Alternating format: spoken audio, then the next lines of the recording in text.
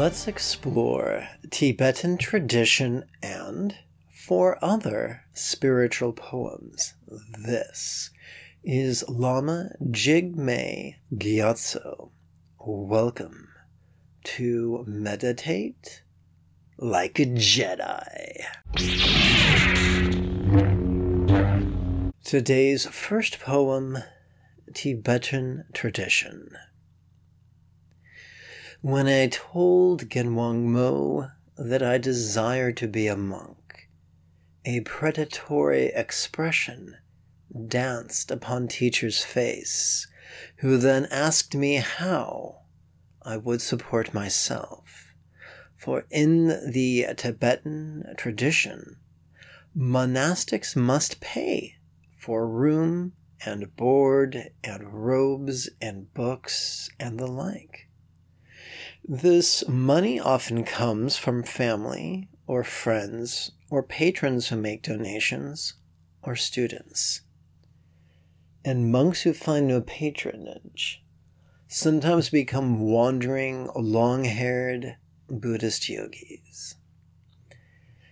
As a disabled fellow, I found this to be quite physically taxing and have resolved that the Buddha Joy Meditation School, 501c3, would use the donations it received to support the next generation of monastics, that they might study and practice without the ensnaring distraction of searching for sustenance, shelter, and instruction.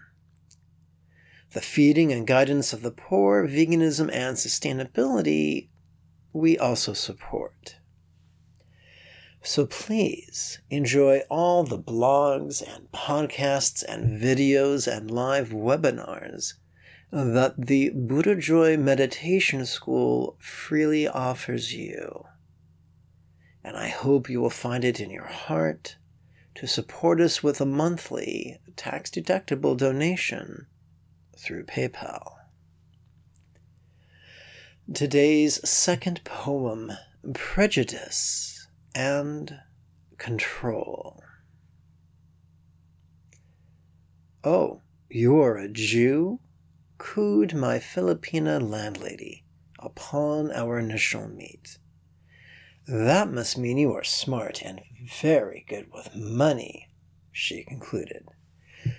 "Some Jews are smart, others are dumb. Some Jews are kind, others are cruel. Some Jews are rich, others are poor. Some Jews are handsome, and others quite ugly," I explained. "So Jews are just like everybody else?" she rightly surmised.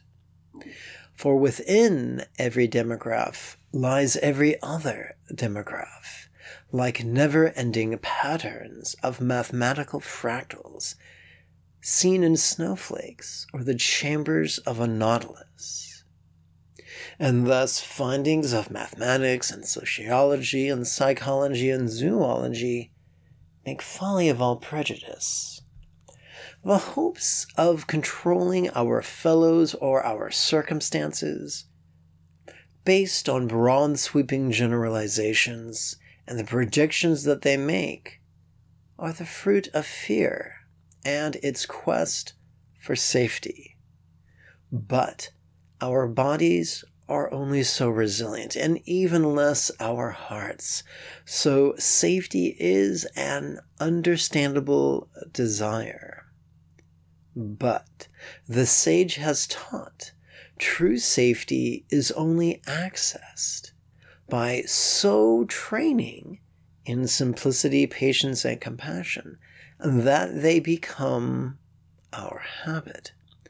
Thus, we become like Qui-Gon Jinn, who, when stranded on a desert planet in the middle of a diplomatic mission, was able to reassure his Padawan learner, "I counsel patience. The solution will present itself." Today's third poem, Worst. Sometimes I think What if I run out of ideas? What if I never write again? Our brainstem is the world's worst cheerleader, always happy to shout to us of all the many ways we could fail. The solution is neither to argue with it, nor simply give up. Buddha's solution to any internal prognostication of doom is to be aware of it, is to be vulnerable toward it, is to be non-conceptual about it. During our inhalation, we notice the grotesquerie of our inner cheerleader of doom. And during our out-breath, we physically relax as best we can, which leads us to intellectually and emotionally let go. We can be honest with ourselves. I fear negative outcome. I do not like to think of such things. I do not like to feel such things. Letting go does not mean that we love our inner cheerleader's prophecy of doom.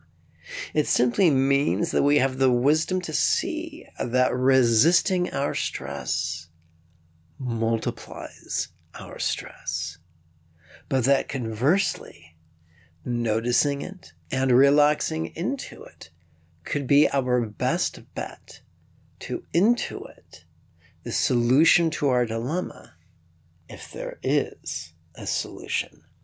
And if there is not a solution, to recover and move on.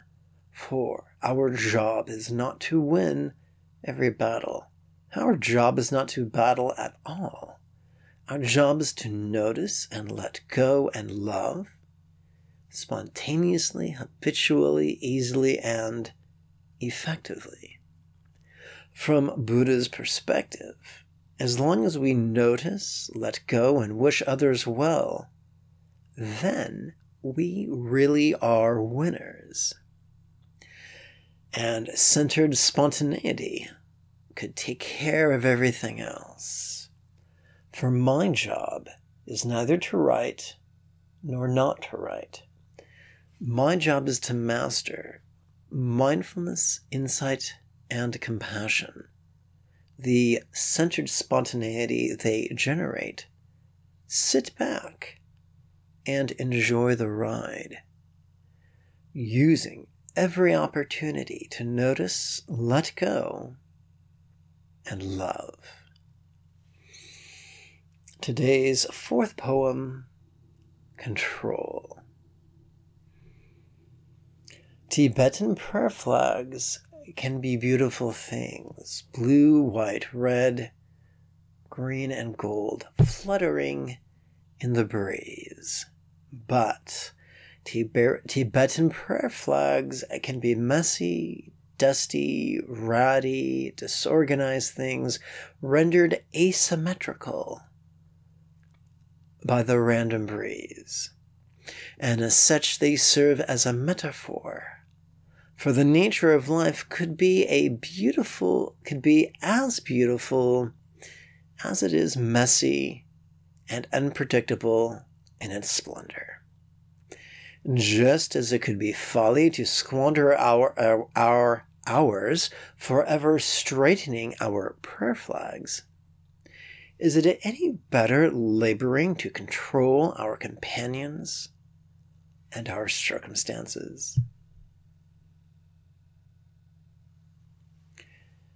Today's fifth and final poem, The Way Things Seem.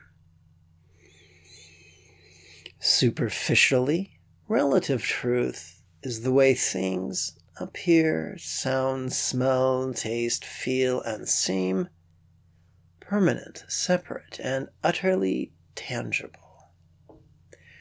Profoundly, absolute truth is the way things really are, changing, interdependent, and as non-graspable as a vast empty void, like the cloudless azure sky on a crisp and beautiful autumn morn.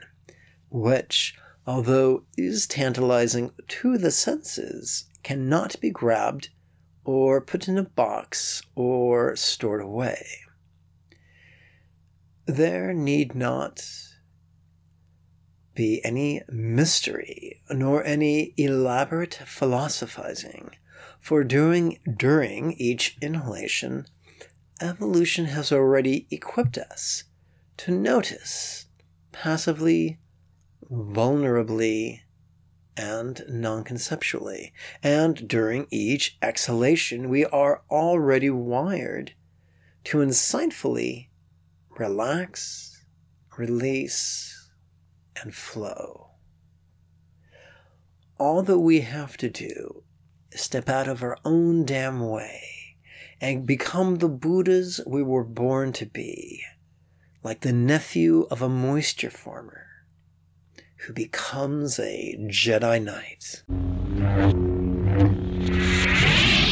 Let us conclude with a simple call to action.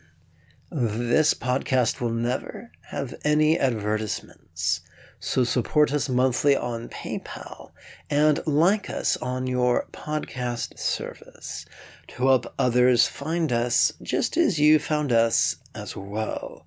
If meditation has felt impossible, boring, or just out of reach, you are welcome to register for the next series of live online meditation class webinars that meet once a week.